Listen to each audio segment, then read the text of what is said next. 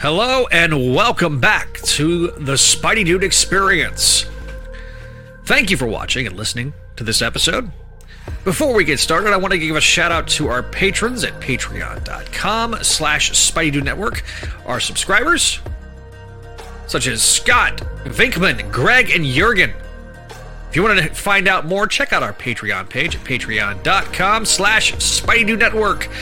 Perks that you'll be getting if you decide to join include early access to certain episodes, such as the show Voices from the Area Gargoyles podcast. You'll get the next episode a week earlier before the general public. Got some great stuff on that particular program coming up soon.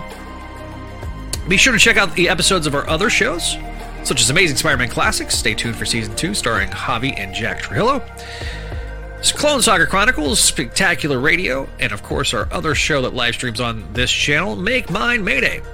But you can also check out that newest show, Voices from the Area Gargoyles podcast, starring Jennifer L. Anderson, Greg Bashansky, and occasionally Greg Weisman. We want to let you have your voice be heard on the show, though. We'd love to hear from you. There's a couple different ways you can do that. If you prefer email, you can leave us an email at SpideyDudeRadioNetwork@gmail.com. The voicemail line is 818-925-6631. If you want to leave a voicemail, be sure to let us know what show you're calling for, and we will definitely read it out on the respective show. You can also leave us a review on your favorite podcatcher. We'll do our best to read it on the show in a future episode. For those that are listening to this audio version, please excuse references to the visual aids and or to our live comments, as these shows are live streamed on our YouTube page and Twitch and Facebook. And be sure to like, share, subscribe to those pages, such as YouTube. Just go to youtube.com/Spideydude Radio Network. Thanks for listening, and enjoy the rest of the program. Of course, I'm Zach, your friendly neighborhood host. And we have... Oh, I was going to solo myself. There it is. Move that banner. There I am. All right, I am the executive producer of the Spideydude Radio Network. Hello, and welcome back. Of course, with us tonight, we have from the Bogan Rider Variety Hour, Neil Bogan-Rider. Hi. Really? You put that? Yeah. Live with it. Okay. All right. Next up, we've got Adam Shingle, our resident art apologist. Hey, what's going on? He's no longer the California homeless man. Yeah, that needed to change. No, it didn't. It was perfect. It was perfect as is, you whiny little animal. He's only requested for like 2 months to change it.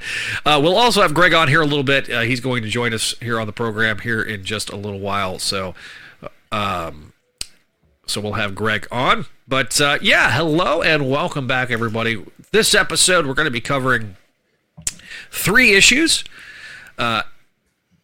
Amazing Spider-Man, Mary Jane, and Black Cat one-shot. Number 1. And then we'll be covering ASM 888, which is AKA Volume 687. Wait, it's Volume 5.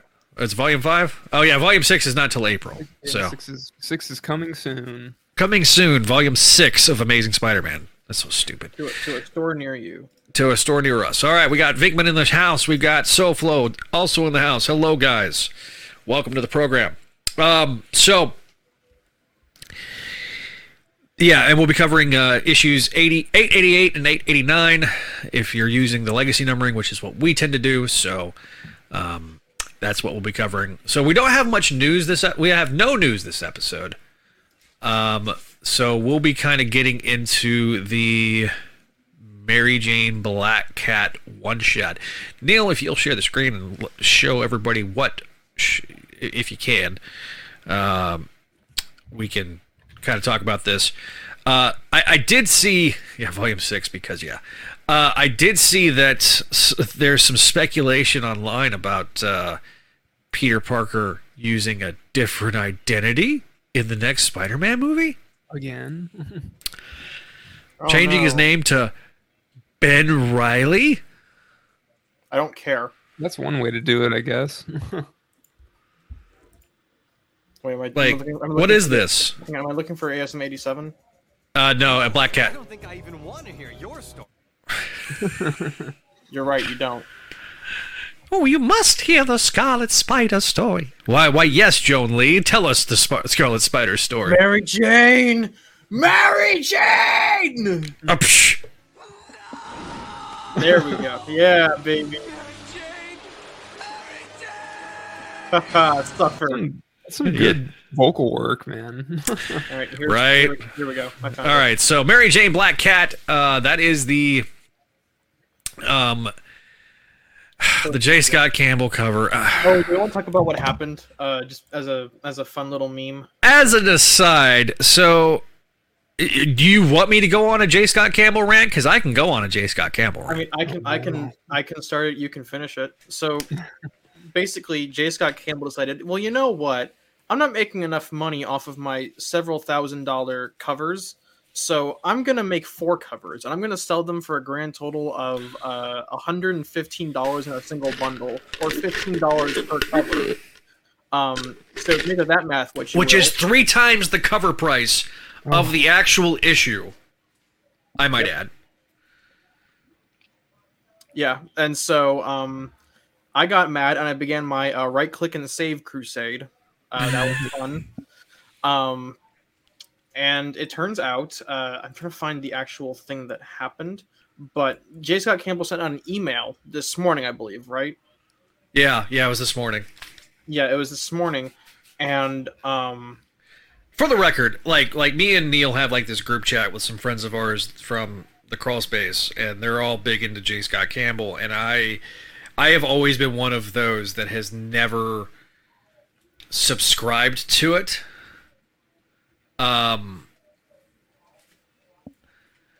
he's okay. I mean, he's good cheesecake. I don't. I mean, there's certain covers that I'm fine with. You know, this one's completely inoffensive. He's done some really great cover art in the past. His main issue is that he kind of does a lot of same face and same body. Yeah. Mm-hmm. Yep. Very much so. And I'm gonna change the screen to find the image.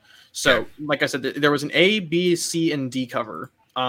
That's 3 covers too many for me. Yeah. And listen, it seems like he does this very routinely, and I get. And within 10 minutes, they sold out. That's the scary part. Is that like this? Is it J. Scott Campbell enables this trend of like just wailing a white wailing video game or not video game comic covers? Oh yeah, but I mean he's not the only one. I mean Mark Brooks does it too. Like there's several artists that with him I'd say there's a lot more effort put into it just because he paints all of his he paint colors all of his covers. That's not to say J. Scott Campbell's a bad artist. I'm just saying that Mark Brooks at the least has a lot more effort put into each individual cover. But this, or at least it comes across as that, yeah. But this is the fun part. So information about your order. This is I made sure there is no information that exposed anything about the person who put this email up. Yeah. You're receiving this order because you placed an order containing a Mary Jane Black Cat Beyond #1 J. Scott Campbell exclusive. Inventory quality review. Upon review of our inventory, it was determined that significant production defects impact variants B, C, and D of our run. So basically everyone but the main cover. Yeah. Well, no. The 4 variant covers that he was selling on his website exclusively. That isn't including the main cover. Jesus Christ. The identified issues impact 100% of the aforementioned variants. A reprint is currently underway. Holy crap. Yeah. I At least he's not sending out the defected ones though, because that would be people hilarious. would have... Well, but then people like would just go nuclear. Well, they're already going nuclear. Yeah. In fairness to J. Scott, this was kind of a lose-lose situation. Yeah. Matt Bird, asked a question. If Spider-Man had his own Groundhog Day, what would it consist of? Well, the groundhog is dead. Well, the groundhog is dead, so Well, I was going to say the dream. Groundhog Day would be, since we are recording this, and he's asking this question because we're recording this on February 2nd. I would say that Spider-Man's Groundhog Day already occurred. It's called Brand New Day. Boom! I'd say like that when he had the dream. Well, when the dream, the Brand New Day dream thing that showed him. That would be it. Yeah. But Peter explained eloquently about the J. Scott Campbell to kind of put a little bow on this. This is why I right-click and save. Who spends $15 on a single variant cover to begin with, let alone $118 for this is an issue with the industry as a whole. Like, because there's so many variant covers, because there is a collector market and it's a speculative market, they think that if they get the variant covers that they're going to increase in value. They don't increase in value unless you get them graded, to be honest. Unless you get them slabbed and you get them autographed and slabbed, that's pretty much it. It's because more of the autographed and the fact that it's slabbed. It's going to the slabbing artificially inflates the value of it. It always has. Now, it's because it's encased. It's not going to decay over time. Theoretically speaking, it's going to be preserved for a lengthy period of time. The problem is you can never freaking read it again.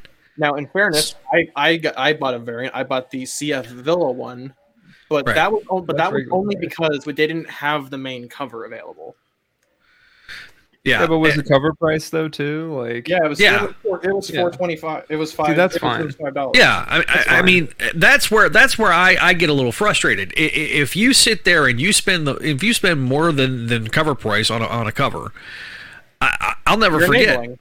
You're enabling. Look, I remember going to San Diego Comic-Con a while back. It was 10 years ago, 2011. There was a variant cover that was published for Revelations, the 4-part story that ended the Clone Saga.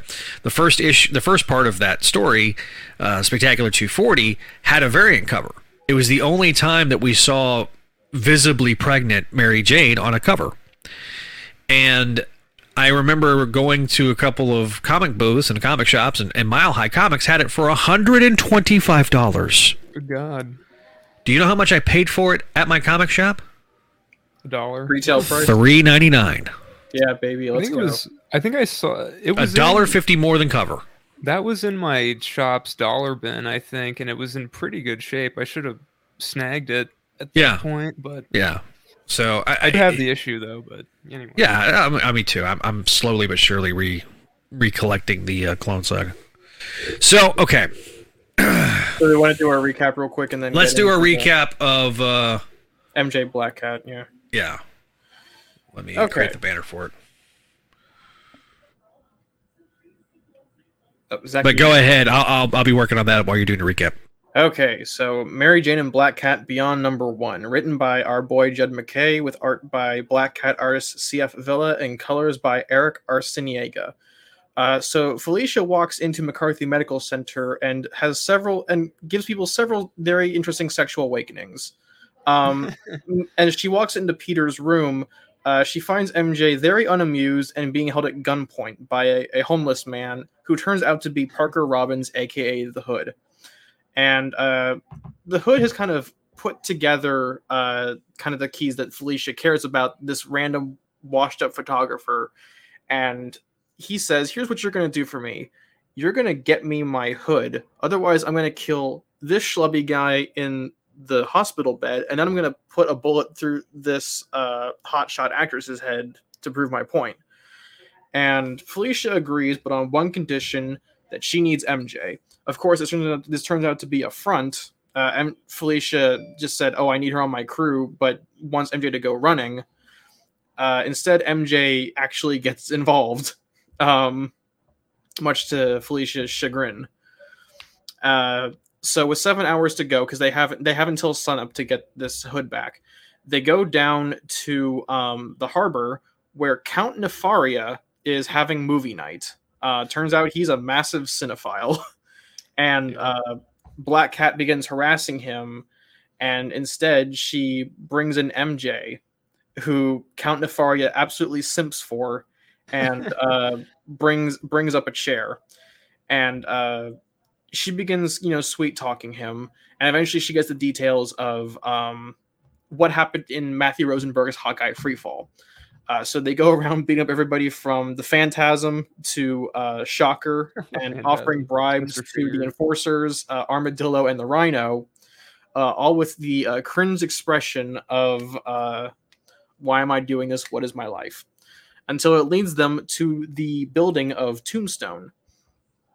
Felicia and MJ have a bit of back and forth about how Tombstone will be waiting, and Black Cat breaks into a vault and almost manages to crack the safe until Tombstone comes in and catches her in the middle of the act.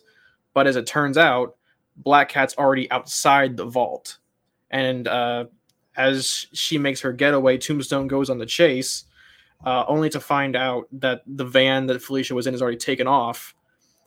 But oh no, Black Cat is already back in the vault again. And it turns out that the Black Cat that Tombstone chased was really Mary Jane Watson in a cat suit. Oh yeah. Hot. So with 90 minutes to go, Felicia makes a little deal with the Hood in the form of a duffel bag, and she wears it into the hospital room, and it goes back to him. But what a twist! It consumes him instead of just giving him back his power, because he pissed off the demons that wore it, that were in his hood. Good riddance to bad rubbish. Good riddance to Bendis's favorite villain. Yep. So Felicia begins chaining up the bag, only for Peter to wake up and say everyone's favorite line, "It's this stream again. Please be gentle." It's confirmed. Peter wants a threesome. Let's do it. Afterwards, MJ and Felicia have a conversation about how MJ's dump truck ass, we now have confirmation, guys, that MJ has a dump truck ass. It's confirmed. Would fit in her cat suit. And MJ kind of sympathizes with Felicia about how before Gwen died, she was kind of seen as the bad girl. Mm-hmm. And how she doesn't want to be how she doesn't want Felicia to be a footnote in Peter's life. And they keep making a joke about how Peter, in spite of being a wash-up, keeps hooking up with women like them as the issue ends. It's a pity part. It's a pity thing. Okay, I think just going off of grades, A+. Yeah, A+. No, this is what? SoFlo gave it a B-? Oh, SoFlo. What are you smoking? So is it an A+ for you, Adam? Yeah. Adam has an A+.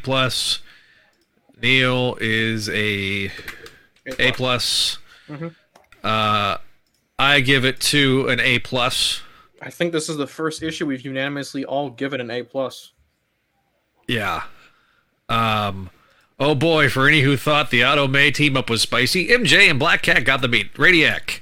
This issue is sexy as hell, man. This issue, the sexual tension is palpable. This is the horniest issue I've ever read from Amazing Spider-Man. That actually, okay, well, it's not that isn't horniest. Like drawn by Todd McFarlane or isn't part of or isn't, Eric Larson or isn't like that awful like sex with the masks on shit that they had going on in Brand New Day.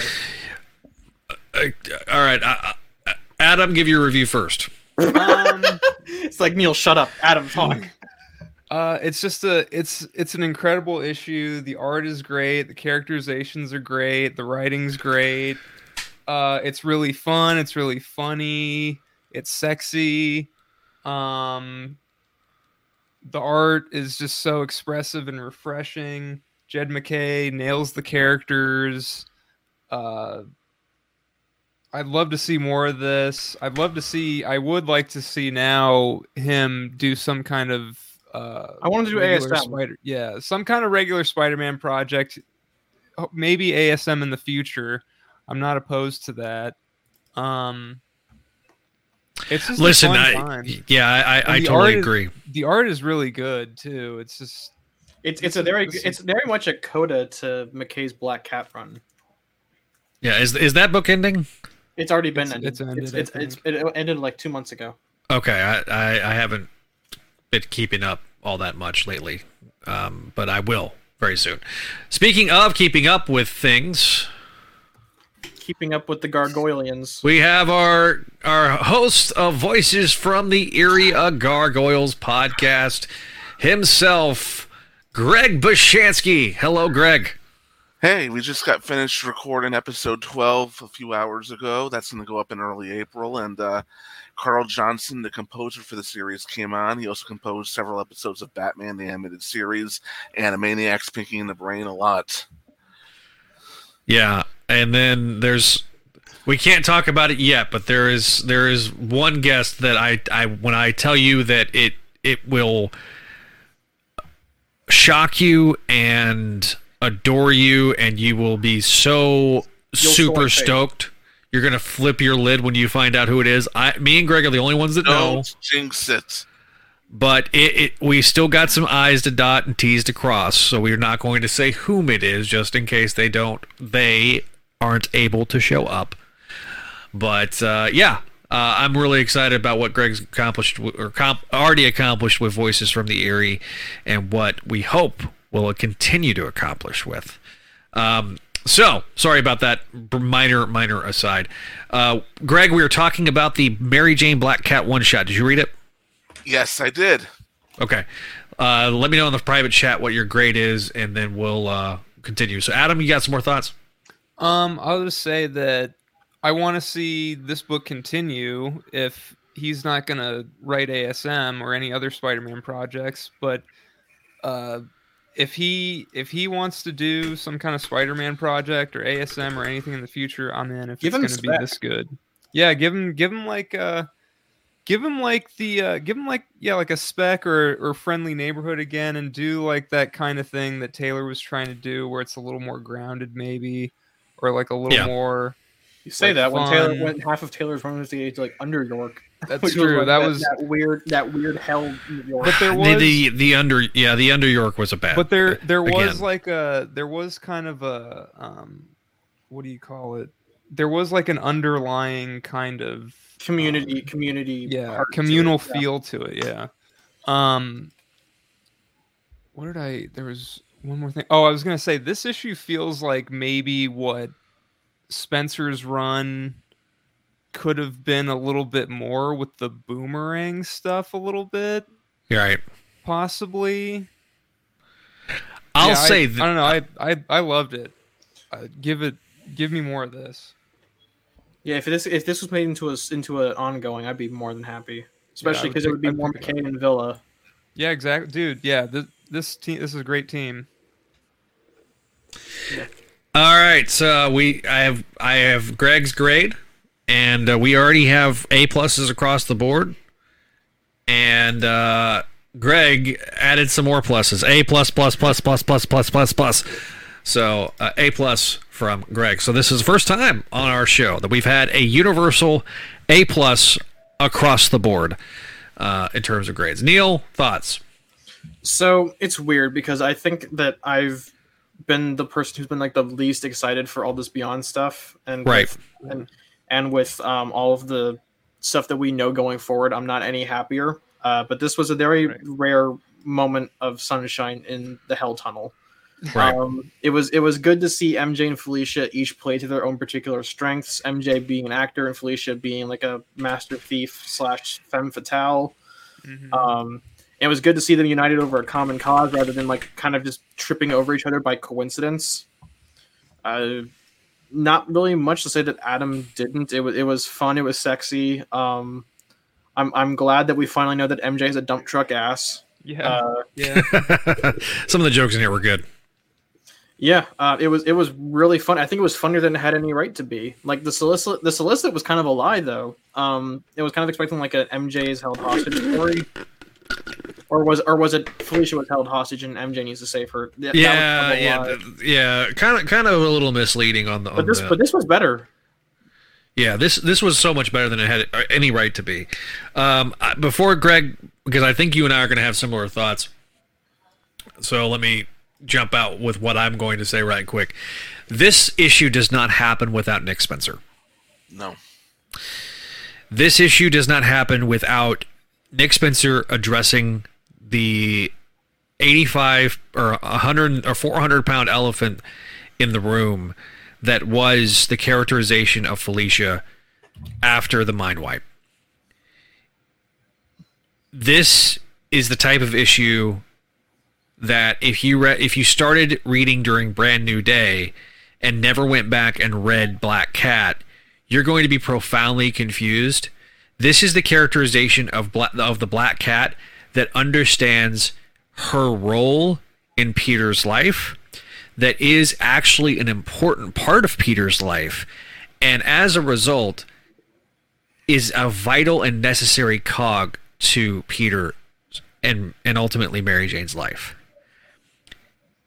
This is the best single issue of Black Cat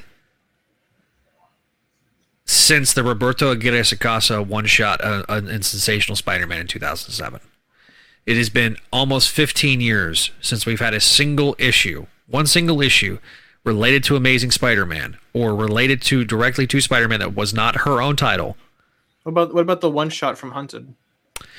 I would put this above the one-shot from Hunted. Honestly, no, I'm just saying, like you said I've said that. Yeah, I've said that before about the one-shot on Hunted.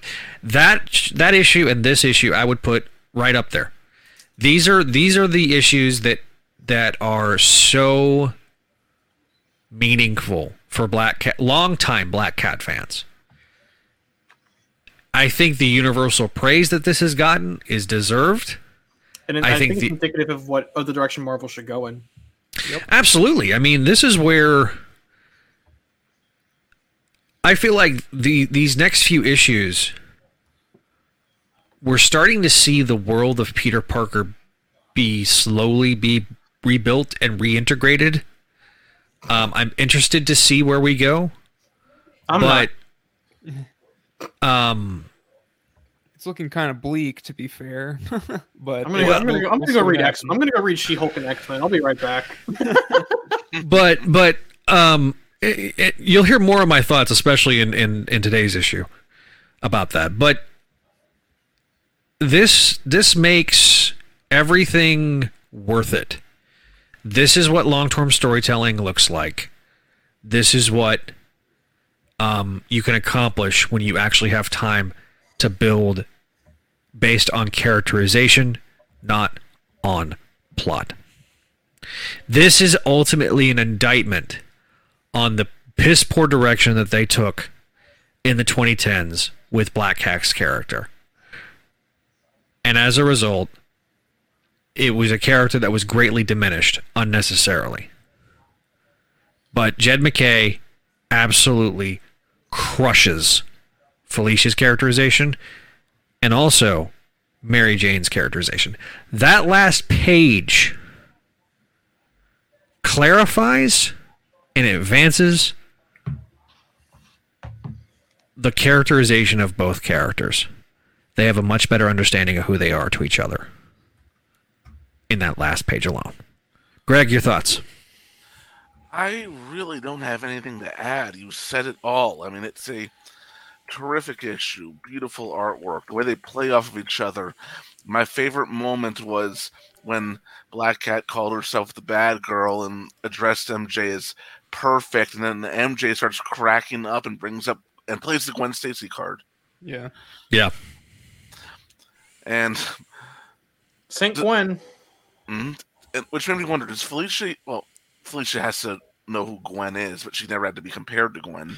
I don't think I think she's aware of her existence, but not like what she means to Peter. Well, especially I know, and Greg, you can probably, and maybe Adam too. I think Gwen got brought up during the Black Cat Owl War, or the Doc Ock Owl War, gang war thing, where Black Cat got gravely injured. Because I know that there was like a not like Gwen type scenario. A lot of those. So I wouldn't be surprised if that again, that's one of the that story and like the DiMatteo Spectacular are two spectacular stories that desperately need to be reprinted. Desperately. Plus, I mean, I think Bill Matlow wrote the Octopus Owl War. Yeah, like, he did. he needs to be compensated for some things. So, but paying is expensive. Right. So there was some questions on whether or not this was going to be in the It's going to be in Beyond. In the Beyond trades or in Black Cat trades. It's going to be in the Beyond trades. Black Cat's Black Cat's trades have already been solicited, I think. Yeah, I think they're coming out next month, I think. Usually 3 months after the last issue. So yeah. So that should hopefully answer your question. We'll get into more in solicitations here in a little while. So, all right, that brings us to the next issue ASM issue 888. All right, so ASM is 87. Yeah, god damn, legacy number. That's today's, right? Yeah. That's last week's issue. Yeah, right. Okay, because this takes place shortly before. It takes place between and the epilogue takes place after the Black Cat one shot. Yeah. All right, so ASM 87, written by our boy Jed, art by returning Cheesecake Man Carlos Gomez, and colors by Brian Valencia. So the issue starts in Cap's favorite bar, where he and Felicia are bonding over drinks and chicken wings. And you thought Felicia did sexual awakenings back in the last issue. Who boy? There's a reason we have Carlos Gomez drawing this issue. Awooga. I do not listen between that and Adams's cover where she got some cake. Like we're smearing the cake all over our faces right now. More cake than a bakery, baby. Exactly. All right, so Felicia and Cap decide to get Peter back on his feet, and the next day they begin training him to become Spider-Man again. Felicia has a pink cat backpack, and from now on, every time I see her, I will imagine her wearing this backpack. So Felicia says, well, MJ gave me the Spider-Man suit, so this is a you problem. You're gonna have to earn being Spider-Man again, because Ben Reilly over there, and she points back to a billboard, that little shit is Spider-Man right now. Speaking of Ben Reilly, at Beyond Corporation, Ben is being readjusted, quote, to make sure that he's all squared away so that he can be the Spider-Man he was meant to be. And the lab technician, Absolute QT, gives Ben an iPad that has different Spider-Man villains and he begins to name them off. Meanwhile, on day 2, Peter is back in the bombastic Bagman costume, along with the iconic animal shirt, the animal crop top. Yeah. Now this is from the 90s, guys. No, it's from the 80s. Yeah, the animal crop top's from the 80s. Yeah. Yeah, that's true. He was at a pool party at Liz and Harry's house during the. That's right. That's right. But this shirt is iconic. So, Felicia is. I know even Bagley drew it later on too. Yeah. I think he wore it. I think I remember him wearing it whenever they were testing out the Spider Sense thing they had built in the apartment. Wasn't Peter also wearing it when MJ said they were pregnant? Or am I imagining that? No, Peter's wearing the Spider-Man costume. He was unmasked. Oh wait, no, he was. Oh yeah, he was wearing the pajama pants and the Spider-Man shirt and the Spider-Man top. Yeah, sorry, I don't know why I associate with that. But anyways, Peter is thinking about how he's supposed to be really good at this, but he keeps like tripping on himself and crashing into people's food. It should be noted again that once again COVID-19 does not exist in the Marvel Universe because Reed Richards developed the vaccine like 2 seconds after it came around. Mm-hmm. So the training keeps going and Peter kind of gets tired. And once again, we see Felicia's cake, and she gives Peter a pep talk about, how Peter is held to a higher standard because she wasn't bitten by a radioactive Eartha Kitt. Thank God it wasn't a radioactive Halle Berry. But Peter kind of takes a win in the fact that she calls him Spider-Man again.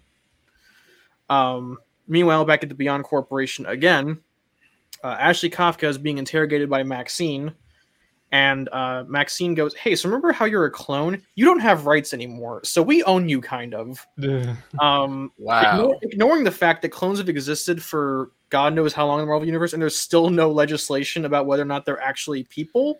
Yeah. Putting that little ethical dilemma aside for a Star Trek episode, Maxine brings out a glowing tube that I used to think was the weird plant monster from the Miles crossover, but it's actually, I guess it's not really a spoiler, the Sins of Norman Osborn. Mm. Yeah. The animal belly shirt is from ASM 249, the beginning of the end of Roger Stern's run. Yeah. Thanks, Finkman. So on day 5 of training, Peter and Cap are lamenting how Felicia won't just give him the mask. And Peter is wearing Matt Murdock's "I'm Not Daredevil" shirt, yet another mythology gag. I love it. But what's his name? Bruno, the big one from Felicia's supporting cast. I appreciate, by the way, that they're letting Felicia's supporting cast follow her into other books and they're not just forgetting about them. Right. Yeah. I think it helps that it's Jed. I think it helps that it's Jed McKay. Yeah. But either way, Bruno sims for Cap, and Felicia says, "Okay, so now you're going to we're going to do a little simulation. You see that store over there? We just robbed it. Come get us." And she drives away, leaving Cap and Spidey to chase her down. Meanwhile, back at Beyond Corporation again. Jesus Christ, I hate this part of the book. Ben is just naming off villains: Shriek, Rhino, Shocker, Kraven, Lizard, Spock. Pretty unsettling, actually. Until his eyes begin to shatter. On day 6, Felicia is sipping Chardonnay and eating what looks like peanuts. Yeah, it's peanuts. As Peter and Steve spar on a rooftop. For whatever reason, the artist is drawing everyone a lot of blush. All right. But Cap gives Peter another Captain America speech and says, let's get going.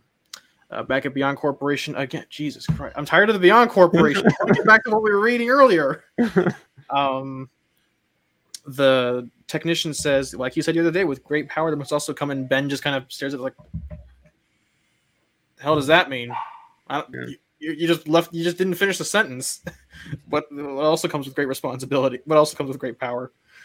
But Peter finds 2 people running on a rooftop. Turns out it's Steve and Felicia again. And Peter says, "Never give up. I'm good. Let's go again." Because I'm Spider-Man. There's an epilogue where MJ comes home wearing the cat suit, and oh my god. Woo! Carlos Gomez. I simp. I simp for MJ in the cat suit. I hope we get more of this. Awooga, awooga. A boy, MJ goes home to her apartment to find Janine having broken in and having a hard drive and wearing, I guess, a Letterman's jacket. Okay. To be continued. All right. So, put your grades in private chat for me. Neil, what's your grade? Giving it an A. And I'll explain why it's not an A+, but okay. I think given my commentary, you'll know why. All right. So, let's go with Greg. Again, like last issue, it was just a lot of fun. I'm not the biggest fan of the Beyond Corporation stuff, which is why it's not an A+, and I'm still a little bit iffy about what they're doing with Ben Reilly these days, especially in the next issue, but yeah, at the same time, it's nowhere near as bad as what Slott did with him, so I'm willing to let it slide, and but beautiful artwork, easy on the eyes for reasons that Neil laid out beautifully, and I don't really have too much to say about this one. It was good. I liked it. Okay. Reminder, Carlos Gomez, I think, has a similar problem to J. Scott Campbell in that he kind of has a bit of a problem with same face, but he has a lot with other visual cues like hair and body shape. And there's a lot better he does a bigger range of expressions, in my opinion. Yeah. All right. So my grade, I'm giving it an A-. Cake. So A's across the board. I give it an A-. I slightly ding it, not for anything that kind of similar to what Neil, what you were saying. So Adam, give us your overall thoughts. Greg, you've already kind of done it, but give us your overall thoughts as to why you like this issue so much. Yeah, I don't know. The art's great, I'd say. I do like Gomez's art. We've kind of criticized his art a bit in the past, but I think we all like it. It's just like sometimes there are things like, I don't know, the colorist or whoever's inking him. I don't know if he does the inks on his stuff, but the Miles issue, he had some weird inks, and I'm thinking that was just because he did his own instead of someone else doing them. Right. Yeah. Yeah, but Gomez is a really solid artist. If he were to do stuff on the book in the future, I'd be fine with that because he draws the characters well, I would say. Yeah, it's a fun and funny issue again. Jed MacKay's characterization of all these people is really good. I don't know. It's just I think it's because it's sort of. I'm not sure why it's not an A+. I think it's just because. I can elaborate upon it if you don't know how to put it. Well, I think it's because, the Beyond stuff is okay, but it's not the most exciting thing. It is and it isn't. I don't know, because we all kind of know how this is going to end. I think for the most part, although. The solicits are saying, you won't know who to vote for. You won't know who to vote for this time, even though we know who we're going to root for. Right. Yeah. Well, but still, I think the story trajectory is it's on the right track. There aren't too many surprises right now, and maybe that's why it's a little lower. But I mean, the thing is, an A is really good, and like I said, Jed MacKay. I'm up for more Spider-Man stuff of his. So Neil, let me go, and then I'll close this one with you. So the reason that I did not give this an A+ is that I honestly feel like that this particular issue has some like the Beyond stuff really is not the focus. And I feel like that as much as excited as I was for the Ben Reilly developments from last issue and last episode, I feel like it kind of let me down in terms of the overall follow-up. Right. I feel like that takes a back seat a little bit. It takes a really big back seat, and then obviously, and we'll get into this next issue, also has a problem with next issue too, is that it becomes just a subplot when it should become the forefront, and it just doesn't. This is where this as good of an issue as this is, and this is a good issue, also is an issue with the overall tone and tenor of having this many writers in the kitchen cooking up issues. You're going to have such blatant inconsistencies that I am very concerned that it's not going to. This was one of my concerns, was that it wasn't going to flow well. Jed MacKay is such a strong writer. I would die if he became the main writer of ASM. I think him and Cody Ziegler have been two of the best. Yeah, the standouts. The standouts, bar none. Kelly Thompson has been the biggest disappointment. Does she even write another issue? Yes. I think she does I think she does the Monica Rambeau one, right? Okay. So she's other than that, she's got 2 more issues. So I'm hoping that it'll improve from there, but for the most part, she's been the biggest disappointment for me. Gleason's been great. Zeb Wells has been good. And Ziegler's been good, but yeah, I would love to have Jed MacKay on this particular episode, on this particular title, or a satellite title of some sort again. So the Ben stuff, I want it to move forward. I want it to progress. I'm interested. It did interest me, but there wasn't enough of it, and so it kind of detracted from the story. Right. It's a tease for basically next issue. If you don't mind, the butts bat. Hello, blocked. There we go. So I guess kind of transitioning into my commentary on it. I thought the issue was really good. It felt like we were once again getting a really good Peter and Felicia episode, with a bit of Cap in there. Again, they kind of set him up earlier, but it was kind of weird having him be there. He's kind of randomly in there. Yeah, his presence is kind of strange. It's a bit arbitrary, if that makes sense. I don't dislike having Cap in my Spidey. He's the only Avenger that I'm like, if he appears, Listen, I'm okay with. If the Sentinel of Liberty appears in your Spider-Man book, I'm not complaining. I'm just saying you got to make it feel a bit more earned. Yeah, I did enjoy the fact that Cap Felicia brings in Cap to help bring Peter back up to 100%. I do enjoy that. Yeah, it just felt a little like they set him up a little in ASM 84, but it was like, okay, sure, I guess. Yeah, but fine. It's fine. But I wasn't even upset with that. I thought the Cap stuff with Peter was really good. Like, you got your average, your kind of token Cap gives inspirational speech moment. Yeah. But it's never a bad thing when as a guest star. But the thing that I think I disliked the most was the Beyond stuff, because the pacing on those scenes was really kind of weird. It didn't feel like like every time those pages, like you notice in my commentary, whenever those pages showed up, I was like, okay, let's get back to the stuff I actually really want to read. Yeah. Yeah. The Peter centric issues of this run have been the better issues so far. Once again, Carlos Gomez provides really good art. Yeah, apparently there was a team up that he did. If you know, you know. Thanks, Radiac. Probably a Patreon thing. Probably a Patreon exclusive for I'm gonna definitely R-rated. I'm gonna go sub to that real quick if you don't. Oh boy. Yeah, all right. While you're subscribing to his Patreon, go to patreon.com/Spidey Network. More stuff coming that way. And then Zach gets out the bat. Bonk, go to horny jail. Yeah. Okay, anyway.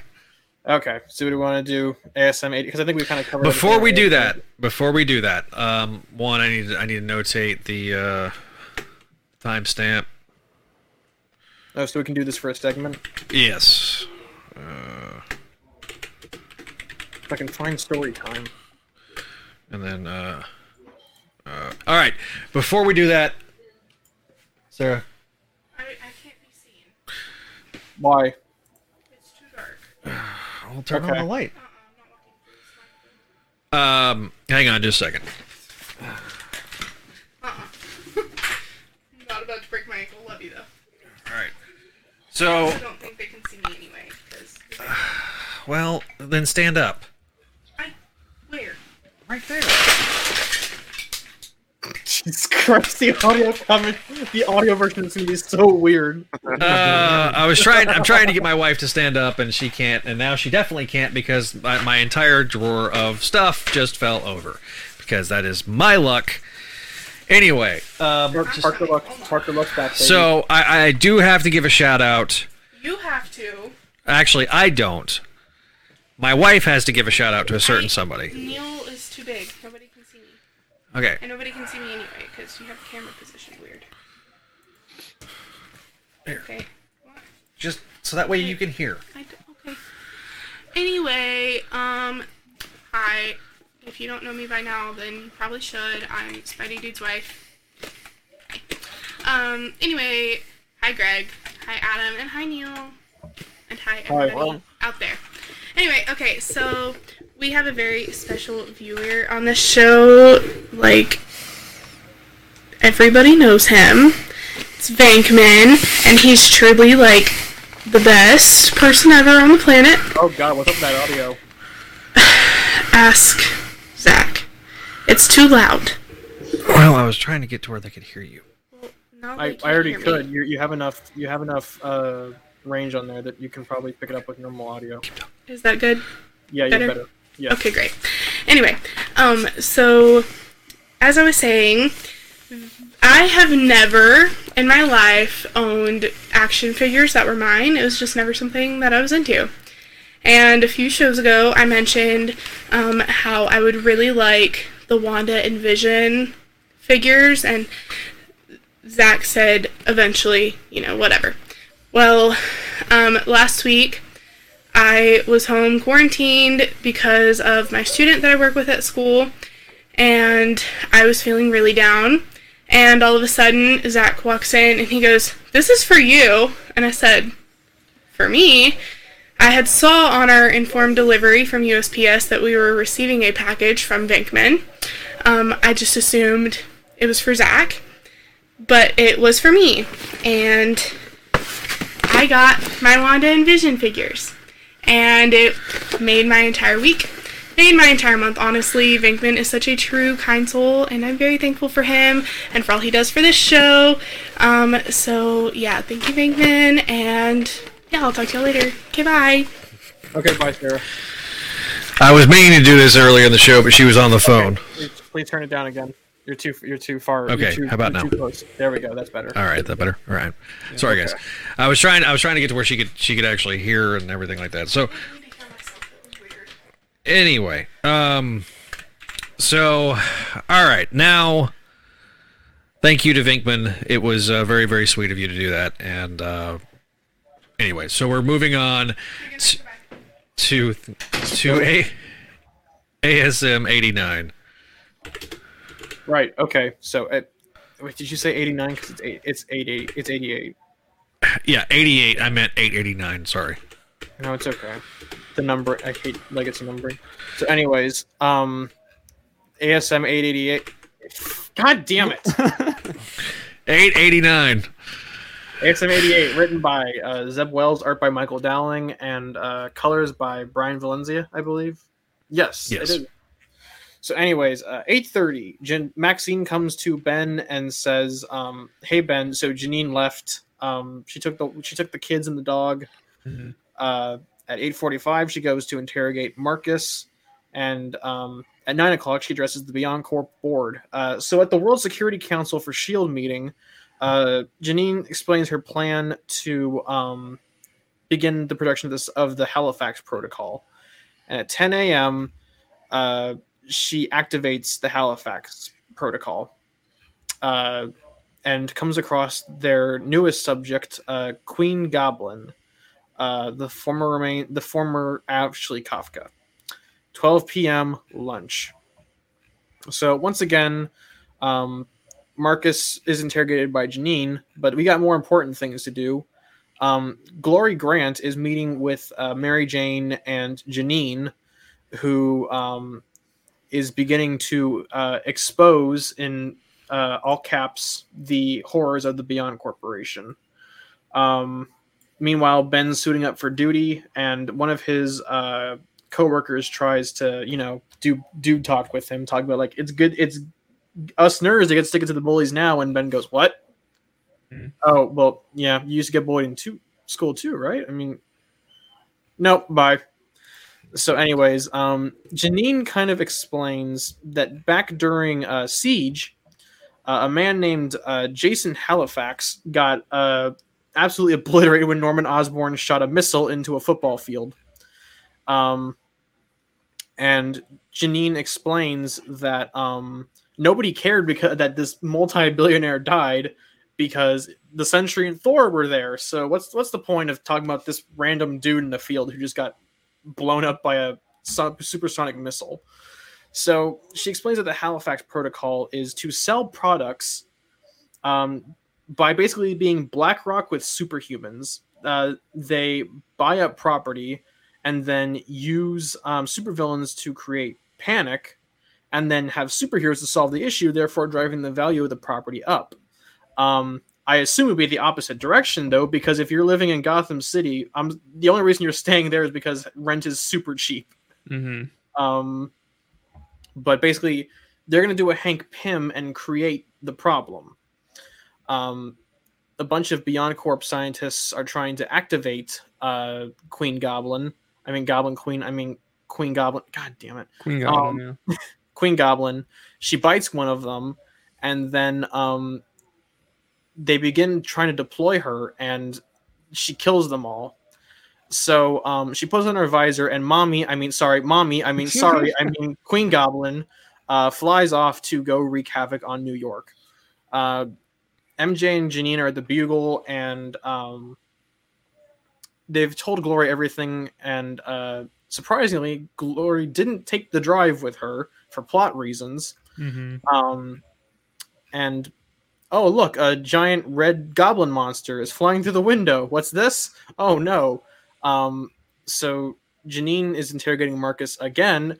Why does he keep interrogating Marcus? What's the point? What does he know? Right. Is she just gloating? I mean, but anyways, Janine leaves, and Janine says, all right, not Janine. Maxine says, okay, let's deploy Ben. Let's make a hero show. And Queen Goblin eventually tries to kill Janine, but gets stopped by Spider-Man. And Ben is almost like, oh, I know you. And he goes, Clifford, right? Because I'm sure that's it, because I'm looking at a big red dog. Haha, women are thoughts. Anyways, Ben begins wrecking the crap out of Queen Goblin. She tries to use her separating goblin glider, which is kind of cool, but it's kind of gimmicky. Sell toys. But Ben saves Janine from a very quick end, but in the process loses the drive. Ben stalls by throwing a desk at Queen Goblin through 2 windows, and MJ knows that she's getting up, and Janine says, "Are you going to do something?" And Ben just goes, "Not my problem. Bye." And then he takes Janine and just flies away. And Maxine's like, "Wait, what did he say? Oh no!" So the issue ends with Ben just running away. Smart boy, but leaves MJ alone with Queen Goblin. To be continued next time. That's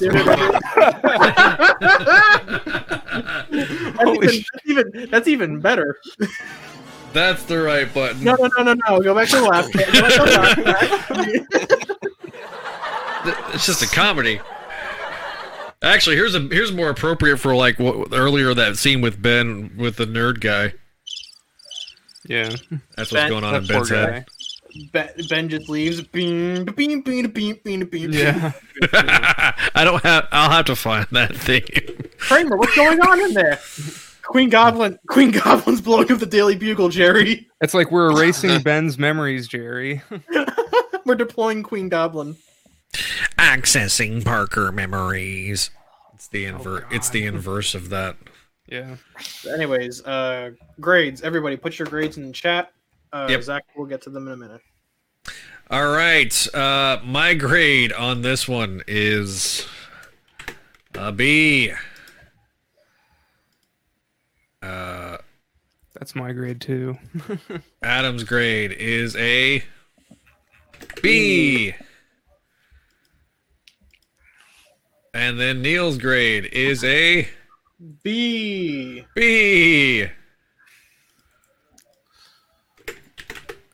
And then Greg's grade is, I don't care. Leave me alone. I gave it a C. C. Yeah, pretty much. Greg gave it a C. All right, so Adam, why'd you give this one a B? Well, the art's pretty good. We've all liked Michael Dowling's art, like in the past, and he's still doing good stuff. The plot moves at a brisk pace, kind of like the cliffhanger 2 issues ago. It's very indecisive. It's very indecisive with how fast it wants to be. Right. Stuff continues to happen. The plot is moving along. This doesn't. I don't really feel a lot of the suspense and tension that I did with the last one that Zeb Wells wrote, which we all praised pretty highly for, I think, those reasons, because the revelations were set in motion. And there was this huge revelation. That's what you did there. Yeah, it was a huge race against time, and it's like, what's going to happen, and what's going to happen to Ben, and all that. And see, now we kind of have those answers, and it feels like we're kind of we kind of are, we kind of aren't going through the motions a little bit again with this, and yeah, I don't know. It was fine, but I don't know. Just it didn't hit me like the last two did. I thought it's interesting that Ben, he doesn't remember the great power thing because they did that with Spencer in his first arc. Right. Spencer did that. That's like a retread of the Peter gets separated from his Spider-Man self. Yeah, that's what I'm saying. It's interesting that they bring that back. But yeah, I don't know. It was all right. Like I don't know. Like I don't hate it. I don't love it. But I think it's it's good. But it's just not. I don't know. It's just not as. I feel like it's just not as good as that last issue that Zeb Wells wrote. I agree with that. Neil, your thoughts? So I kind of agree with Adam on this. Like I said earlier, the pace kind of is very inconsistent in this issue because at one point, like, oh, Queen Goblin's being deployed. Oh, we're back to interrogating Marcus again. Right. Oh crap, Queen Goblin's on the loose. Back to interrogating Marcus again. Hey, remember Siege? I don't remember Siege. No one like that. Like again, that's like a deep cut. That's from 10 years ago. Yeah, I didn't read either. That's from over 10 years ago. I haven't read that. I cared more about Sentry tearing Ares apart, not like some random crap about. That's utterly disgusting. That's one of the most disgusting, gory panels I've ever seen. Hey in my life. kids, comics. It's awesome. Remember that? Yeah. To be fair, they put the advisory warning on there. Yeah, they put advisory warnings on the comics these days, but right. Still, you don't want to give that to your child. I'm gonna be honest. There was a couple. I like Dowling, but there was a couple moments in this issue that felt like he kind of undersold the importance of that moment. Like with the fight in the Daily Bugle, like it just kind of felt like they were lightly just kind of tossing around furniture, hoping it would do something. Right. Like it in the his simplistic layouts kind of made the story somewhat suffer here. Yeah, like in the solicits, they're like, "Oh, the Daily Bugle's been utterly destroyed. It's been obliterated." But I'm like, well, again, this is like the 17th time. Well, also just like it. Oh no, they wrecked a room and then broke a window. Oh no. I mean, basically, it was, and then a couple of. And that was it. A lot of broken. There weren't even any explosions. She just threw a flaming mace at Ben, and then like he ran away. On the other hand, I kind of like how Maxine's plan is obviously backfiring on her. Like, what do you think was going to happen? Right. Deploying a goblin, right, and trying to manufacture a crisis. You bringing the sins of Norman Osborn into the clone of Ashley Kafka is maybe not a good idea. Well, also it was kind of weird because like I'm actually kind of impressed with going back to this plot line because I've been wondering kind of in the back of my head how long Sensitive Norman's going to stick around. Right. And assuming they keep Queen Goblin around, he's probably going to be around for a while, which I'm okay with. That is true, Radiac. Yeah. Radiac does bring up a good point. And I was about to bring this up. This is literally Ben going, I missed the part where that's my problem. Based. Which is obviously a line directly from the first Raimi film. Mm-hmm. A sentiment that is expressed in Amazing Fantasy 15. So this is basically him reliving that, which is why MJ's so shocked and by proxy Janine's so shocked at the end of the issue. This issue is the equivalent of, guys, I have an idea. Ben Riley has left the server. I don't like Ben Riley, deserting the scene of a fight, but I also know it's a plot point that's going to hopefully be resolved over the course of this story.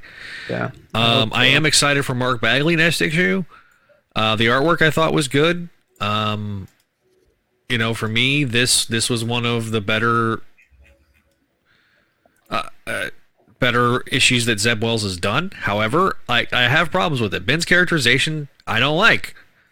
I'm not if you're using this to reset him back to factory settings, and that's the overall tone and tenor of this story, then okay, I'm in for the ride. But if this is just another excuse to turn Ben heel, I'm going to be freaking pissed. It reminds me again kind of Superior because you know how we were kind of thinking like, oh, this is kind of like if Brand New Day and Superior Spider-Man had a came baby together. Yeah. You know?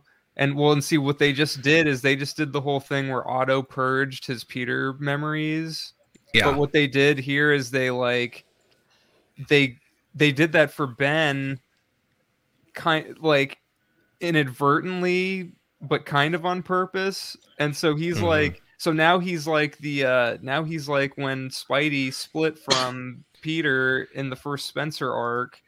And it's interesting how they're going back and kind of like, I don't know if it's purposeful or not. I kind of hope it is, that they're sort of redoing this stuff.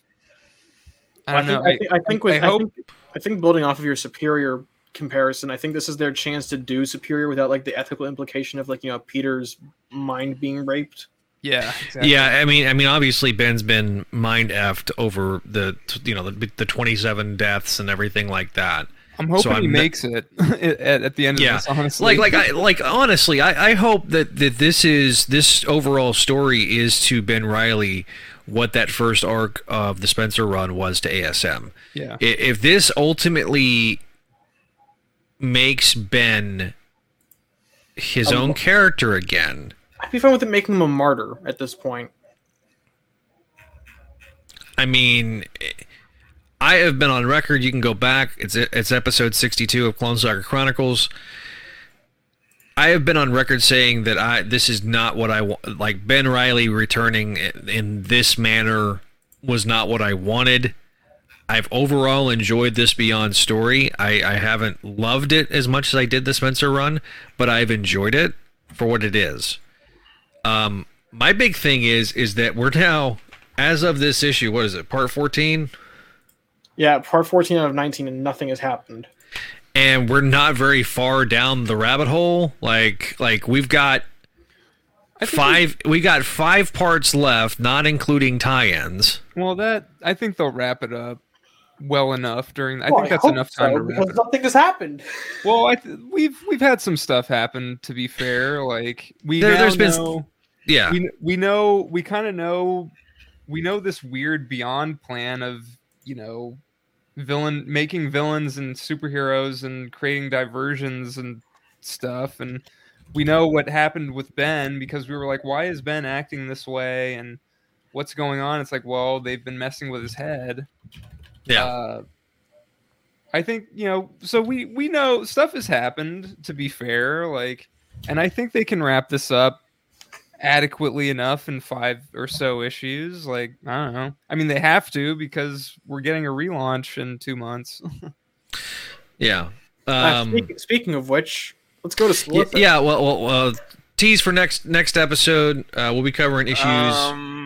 I was never asked my thoughts on the issue. Oh, my bad, Greg. My bad, Greg. Greg, give your over. Why was this a C grade for you, buddy? Tell us, Gregory. Okay, well, the positives have mostly been mentioned. I mean, the art was good. It's all been said, but I tend to have 3.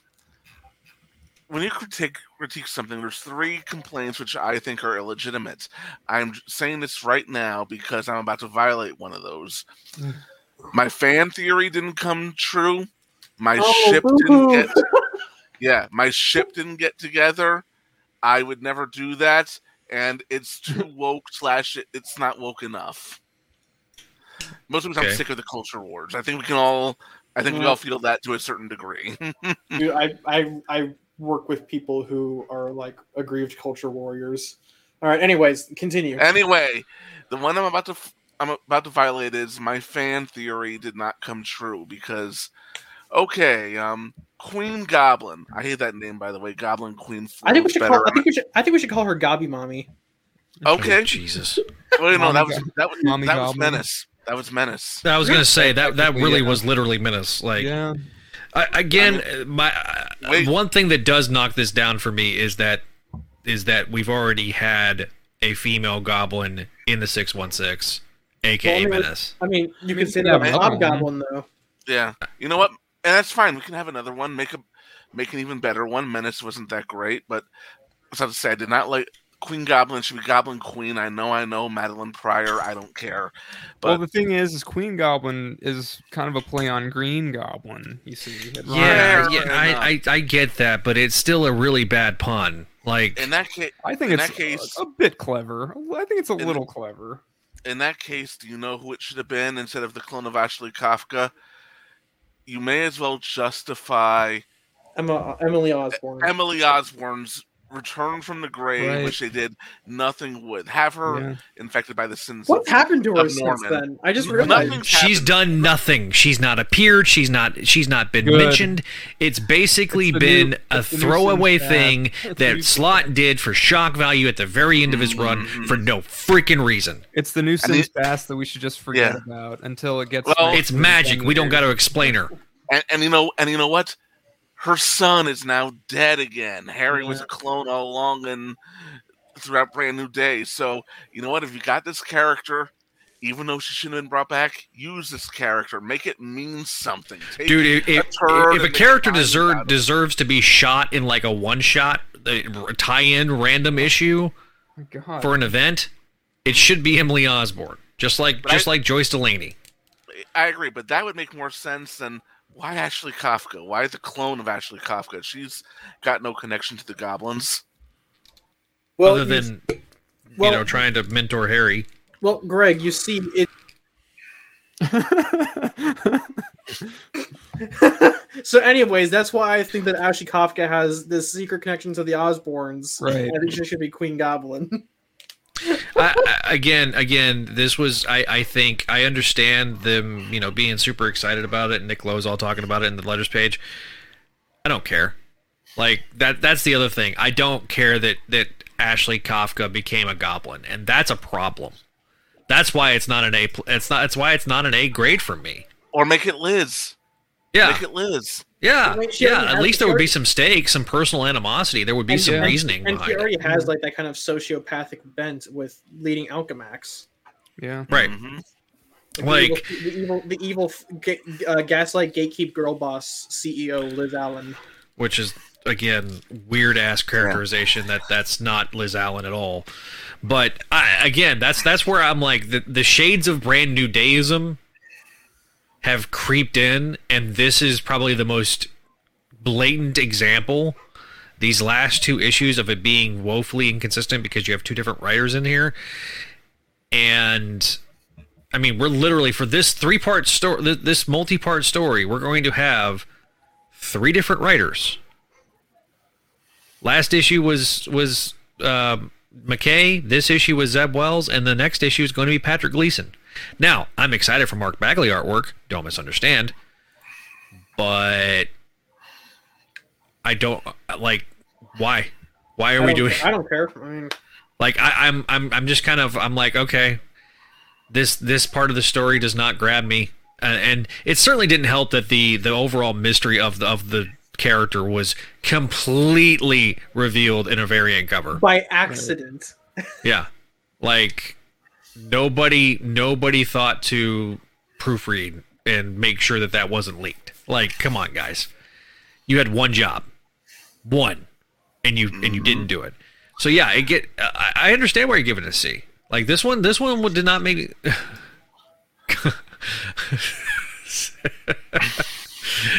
I think Sarah's watching us on. That was me. Oh, was that you? Oh, okay. Oh, you did? Okay, never mind. It posts across all three platforms. I just want to state for the record that I'm not saying, yay, Emily Osborn, let's see more of her. But you know what? If you brought her back, you may as well fucking use her and justify. Buddy, we got one F-bomb per episode, so you just used it. Okay, God damn it, Greg. Try to make a diamond out of a turd. Try. I don't disagree. It'll be look. Nick Spencer did a lot of the time. I mean, it'll be interesting to see what Gleason does next issue. We'll be covering issues. We'll be covering the Bay issue, 88 point Bay, which is the Slingers return because 90s. Hell yeah! And then we'll have Queen Goblin versus Black Cat. Go Black Cat. So we'll see that, and then I think that what's issue 90? I don't even remember. But that's what's in arc. The next arc. Okay, the like next we finish this arc and we start the next one. I think it's more Felicia versus Gabi Mami. I think it is actually, yeah, because that cover has her in the Daily Bugle and it's destroyed with everyone cowering around her, I believe. Okay, that's right. She's standing triumphant. Yeah, that's right. Mm-hmm. So obviously we'll probably be wrapping this story up in next episode. So we'll see what happens. Yeah. Speaking of what happens beyond the Beyond story, we are now going to our solicitations. So, hey guys, if you don't want to be spoiled, leave now. Yeah. I mean, we've already talked about it on the show before, but this is like yeah. Okay, I've got it. All right, here we go. Beginning with once again number 1. Like 72 issues away from 100. So well, the thing is they 6 issues. So the first arc basically is going to end with issue 900. Yeah, is my understanding. The reason why I think they did this is because we're about to hit 100 for this and 900 back to back. So I think that's why they're like, let's relaunch it now. Now we can get another $10. Double-sized issue. Well, this one I think this one is $6. Yeah, $6. So it's a double-sized. It's a double-sized issue. So is it more than It's the same price. It's the same price as Spencer's. But are there like backups? Do we know if there are backups, or is it just all Zeb Wells and it just says John Romita Jr. So. That's cool, actually. If this is actually a big, like, oversized first issue of main story, that's cool. Lee and Hyatt cover. I love that one. Romina Jones, Peach Momoko. Like, but outside of that MJ cover, like, none of these covers really do anything for me other than, like, even this pose for Romita reminds me very much of that Digger. It looks like he's bored. Well. So back during the period that JMS was writing Spider-Man, Marvel had a policy of doing a lot of poster covers. Yeah. And almost this exact, I'm not kidding, almost this exact same pose during the Digger arc was the cover. And it was funny because Peter's like leg that's kicking out like this, we called it the Gumby cover because his leg looked like it was more rubber than actual like power. And even Romita was like, admitted, he's like, yeah, I kind of went a little overboard with the angle of the leg. Super sweet guy. This was back on the Alvaro boards, because even I kind of was poking fun at it. Basically, the only difference between this cover and that cover is one, that cover was taking place during the day. This one takes place at night, and two, like the webbing. The web hand was more, is not pointing down so much as it was pointing towards the individual. And it kind of felt more like a panic type expression underneath the mask. He just looks kind of... He's like, oh, hey, I'm back. Daddy Romita, Brother Romita's back. But anyways, Peter's on the outs he's out with everybody. No one wants to see Spider-Man except for Dr. Octopus. More Doc Ock wank. That's great. Master Planner has his tentacles for Spidey, all that, and what does Tombstone have planned? It's better than Alpha, but it's worse than nothing. It's ASM 60th anniversary, baby. Let's go. A trip to the opera. Tombstone versus Ock. God, I wish that was that. So so we've got variant covers by Humberto Ramos. Scroll back up. Travis Carest, Russell Darman. Connecting cover by Bingle. Webhead we have these on the other side too. Mark Bagley has a variant. Jim Chung. Scotty Young. There's a webhead cover by Gleason. I guess I'll get that one. Yeah. If it's not a 1/25 cover. Listen, the Bagley and the Chim Chung covers I'm in for. Peach, Momoko, Ramona Jones, Stanley, Art Jim, Lau, Ihuk Lee, Hidden Gems variant by Bagley and Romita Sr. I think that is actually from the Marvel Fanfare 30th anniversary. And then 2 covers by Rose Besh. I'm assuming the Virgin one was the cover, a redo of this one without the trade dress. Yeah, so what did Spider-Man do? That's the name of the story. All right, so they only show 4 variants on. You want to get mad? Let's get mad. ASM 2, the best couple in comics is done. You aren't gonna believe what's happening in this volume of Amazing Spider-Man. Okay, Suicide Pact, everybody. I shoot Adam. Adam shoots Greg. Greg shoots Zach, and Zach shoots me. Let's do it. Obviously, this one was the cover that pissed everybody collectively on the internet off. This one obviously is the story that has concerned a lot of people. The cover, if you're listening to us on the audio version, you're seeing MJ, who is crying, walking in the rain. Peter forlornly unmasked, looking back at her. He looks like he's bored still. Like, is this just like Spider-Man is bored? So again, he also kind of looks like Neil a little bit. Looks a little like Neil.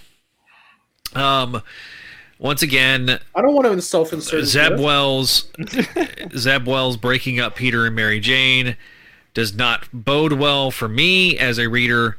But again, overall, at least the covers have been pretty good for the Romita Scott Hanna return. It's not nearly as 3D like as it was with the JMS run, but it's certainly clean. Scott Hanna knows how to ink over Romita stuff, so I'm okay with it. I think it's also the colors, because who was the colorist for JMS for the JMS run? This was back when they were trying to do that whole when this digital art was still relatively new. Yeah, so it was pretty poppy. Yeah. It's like shiny-ish a little bit. Yeah, there's a little bit of a sheen to it. It's not bad though. Well, and Radiac brings up a good point that this is probably just bait. But absolutely, it's 100. And this is where this is Marvel trolling the fans. Mm-hmm. Well, but the fact that but again, I'm tired of being baited. And I'm honestly going to say this: if they pull the bait and switch, we've talked about how we felt like that there was going to be some sort of build up with the relationship with Peter and MJ towards 900 when Spencer was still on the book. Yeah. I would not be surprised if there's not a proposal. The engagement ring plot thread is still hanging out there. Yep. So we'll see. We will see. I am cautiously optimistic again. Be careful though, Emily. Is that Alexa going off? Yes. Sorry. Emily Osborn might grab the engagement ring and run off into obscurity. That would be funny, actually.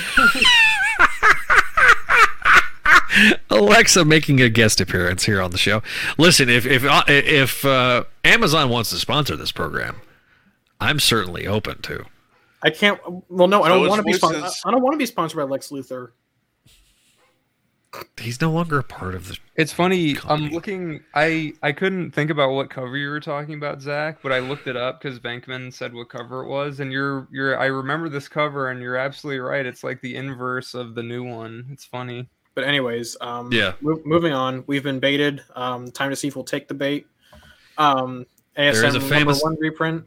Yeah, they're reprinting ASM #1 and annual #1 and Spectacular as well. America. Which I'm hoping that the reprinting of Spectacular bodes well, but they did this for the 30th anniversary. There are rumors. I heard a rumor that they're going to do the Spectacular Spider-Man Volume 1 omnibus soon, but I don't know how true that is. But why is it 80 degrees in here? Whichever one has that Doc Ock Black Cat story, I just want that. What if Miles Morales becomes Wolverine? This is relevant. Yeah, Miles Morales. Why? What is the point of this?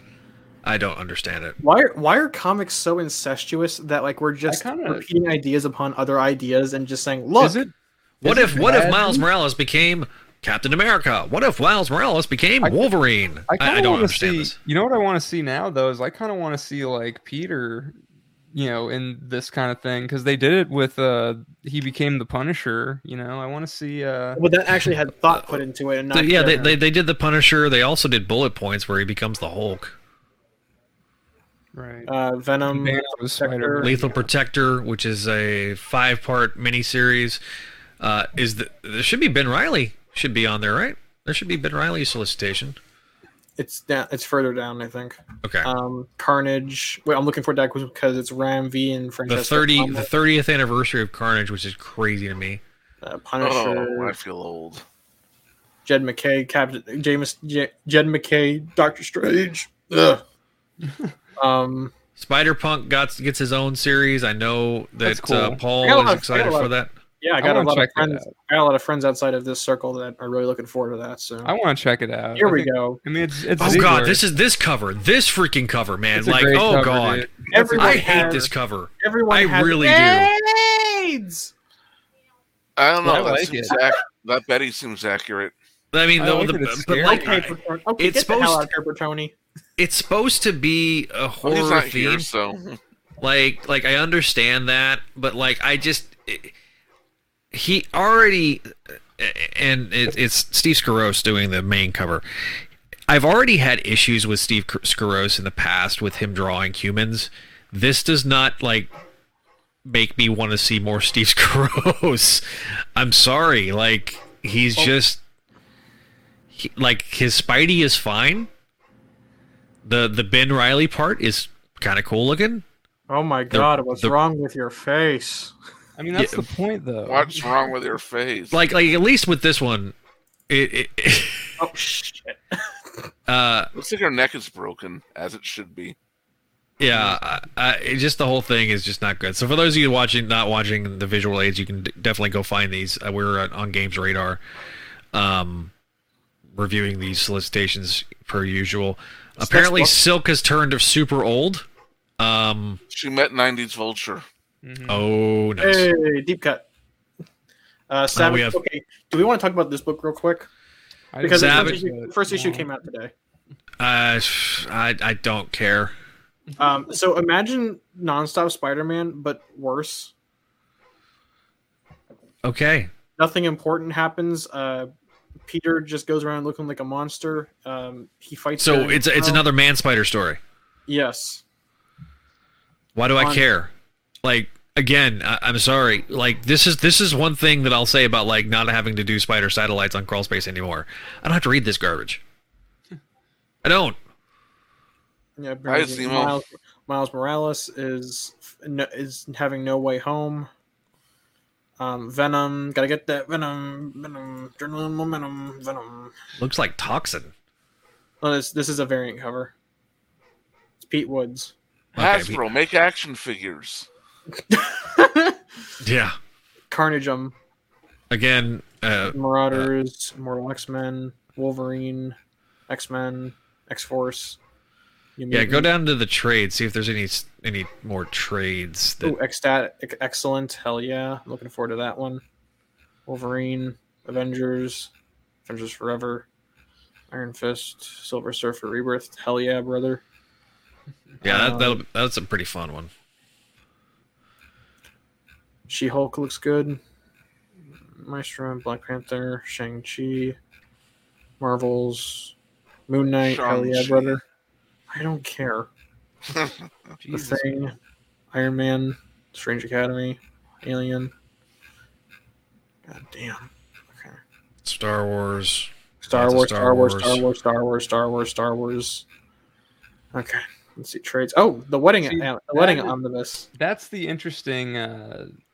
That's the most interesting trade that they're finally releasing. Do you think they're baiting us with it?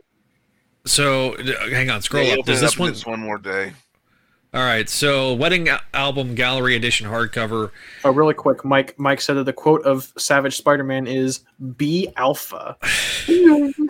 So this collects ASM 290 through 292, ASM the annual, ASM annual spectacular annual 7, What If 20 through 21, which is What If Marvel Saga: The Official History of the Marvel Universe 22, and material from Not Brand X number 6, but it does not. Oh, it does have the newspaper strip of the wedding. Yeah, there you go. So if you have not gotten that trade paper, the original trade paperback, the hardcover will be available to you. So that'd be nice. And the hardcover has the annual 7, which the trade does not. So Black Panther by which Priest, is their honeymoon. Black Panther by Priest Omnibus is cool. Yeah. Mortal Iron Fist by Fraction Asia, that was kind of cool. That's a good story. Mortal Hulk hardcover, hell yeah, brother. That should be the last one. Yeah, it's the last one. Captain Iron Man. Yep. Starship Hulk. That hurt. Devil's Reign. Devil's Reign Superior 4. Dylan's Reign Villains for Hire. Devil's Reign X-Men. Daredevil Ruling Without Fear. Here we go. Volume 4 Beyond. The finale of Beyond is here. Collects ASM 89 to 93 and 92 Point Bay. So I think it's in Volume 3. The Black Cat one is going to be in Volume 3. Mommy versus Mommy. Got it. Okay. Yeah. And I just pre-ordered the Wedding Gallery. So hell yeah. Reign of X. Iron Man. Again. Fantastic Four. Miss Marvel. Ghost Rider. Marvel's Voices Pride. Hell yeah, brother. Jane Foster, Valkyrie. Black Widow. That's a good book, actually. You guys should read Thompson's Black Widow. This is the book that made me want Thompson on here. On ASM. Unfortunately, it wasn't good. Yeah. Unfortunately, ASM wasn't good. Unfortunately. So, Iron classic Man, 90s Gen X.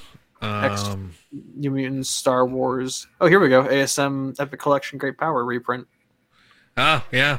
So, redoing the first. So, if you missed out on that one, they're bringing that collection back, which is just in time for, Spidey's 60th anniversary. Yeah. Miles Morales, one of those Kids Digest paperbacks. So. Yeah. So that is all.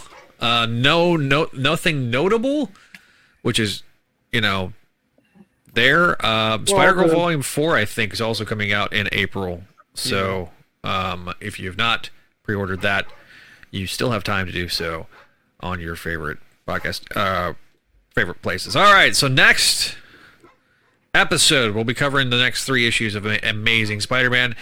But if you want to check out Make My Mayday, the next episode, we're covering issues 89 through 92. So probably going to be doing Ben Reilly. Oh wait, there's too, also your yeah. So we'll be doing Ben Reilly number 2. So Zach, your guest appearance on Voices from the Eerie is coming up on the 11th next week. Yeah, next week. If you're watching this live, I am going to be on Voices from the Eerie, a Gargoyles podcast. So that is all. Any final thoughts before I wrap up this episode, Neil? Outside of MJ and outside of ASM 88, this is a really, really good really good batch of issues to read. It's definitely agree. Greg? Agree. I think I need to read McCade's Black Cat comic. Oh yeah, go read. I'm hoping they make it like an omnibus or like a oversized hardcover because it's really, really good. Skip the first 5 issues though. Will do. Good Adam, you're right. Not a rumor. It's confirmed from Near Mint Collection that does exclusive news on collected editions. That was about the Spectacular Volume 1 Omnibus. Nice. Damn night. That's too great if I did have actually thought of it. I know being pessimistic about this new volume sees more of the same in a bad way. Yeah. I'm Michael McNulty. Vinkman has the original trade, but he's gonna get the hardcover for the wedding. Well done, Vinkman. I'm doing that too. Alexa, play "Never Gonna Let You Down" by Rick Astley. To play specific songs, you need to sign up for Amazon Music. If you want to listen to this show, you can also say, "Hey Alexa, play Spideydude Experience on Audible." She's still talking. Cancel anytime. Terms in the Alexa app. Alexa, please stop. Here's a Hey, stop! I'm unplugging you. Neil's Alexa going off is hysterical. But you can say, "Hey Alexa, play Spideydude Experience podcast," and it will play that on your favorite Alexa device as well as Google devices, and also on your Apple HomePod devices as well. SoFlo is saying goodnight to everyone. So with that, with SoFlo saying goodnight to everyone, we're going to say a good night to everyone. Thanks again for watching. Thanks again for listening as we're leaving this episode. Thanks again for watching. We'll see you next time here on the Spideydude Experience. If you want to follow us on our social medias, you can follow us on Twitter at Spideydude Radio, on Facebook and Instagram, Facebook and Instagram.com/Spideydude Network, YouTube.com/Spideydude Radio Network. You can find our voicemail line, 818-925-6631. Please leave us a voicemail so we can play it on the respective shows, including this one. Have your voice be heard. You can also leave us an email at SpideyDudeRadioNetwork@gmail.com. If you have any thoughts and concerns about the show, be sure to give us a 5-star review on your favorite podcasting catcher. And so with that, also want to give shout-outs to our shows. Voices from the Area Gargoyles podcast, hosted by Greg. Broken Rider Variety Hour. You can find that on twitch.tv/Quillsniv. And, of course, the Comic Binge YouTube channel. We didn't have Paul on tonight, but he has just launched a new part of his channel called A Gotham Night, a Batman podcast. Of course, Make My Maydays be next Thursday as well. So find out that. And thanks again for watching. Thanks again for listening. For those that are listening to us, be sure to leave us a 5-star review on your favorite podcasting app. Be sure to like, share, and subscribe here on YouTube so that way we can defeat that algorithm. So thanks again to everyone who absolutely commented on the episode. Thank you to Vinkman and Matt Bird and SoFlo and those that did that. Of course, we want to thank our Patreons at patreon.com/Spideydude Network. We got some more exciting stuff coming very, very soon. Thank you again for watching. Thank you again for listening. And we will see you here on the Spideydude Radio Network.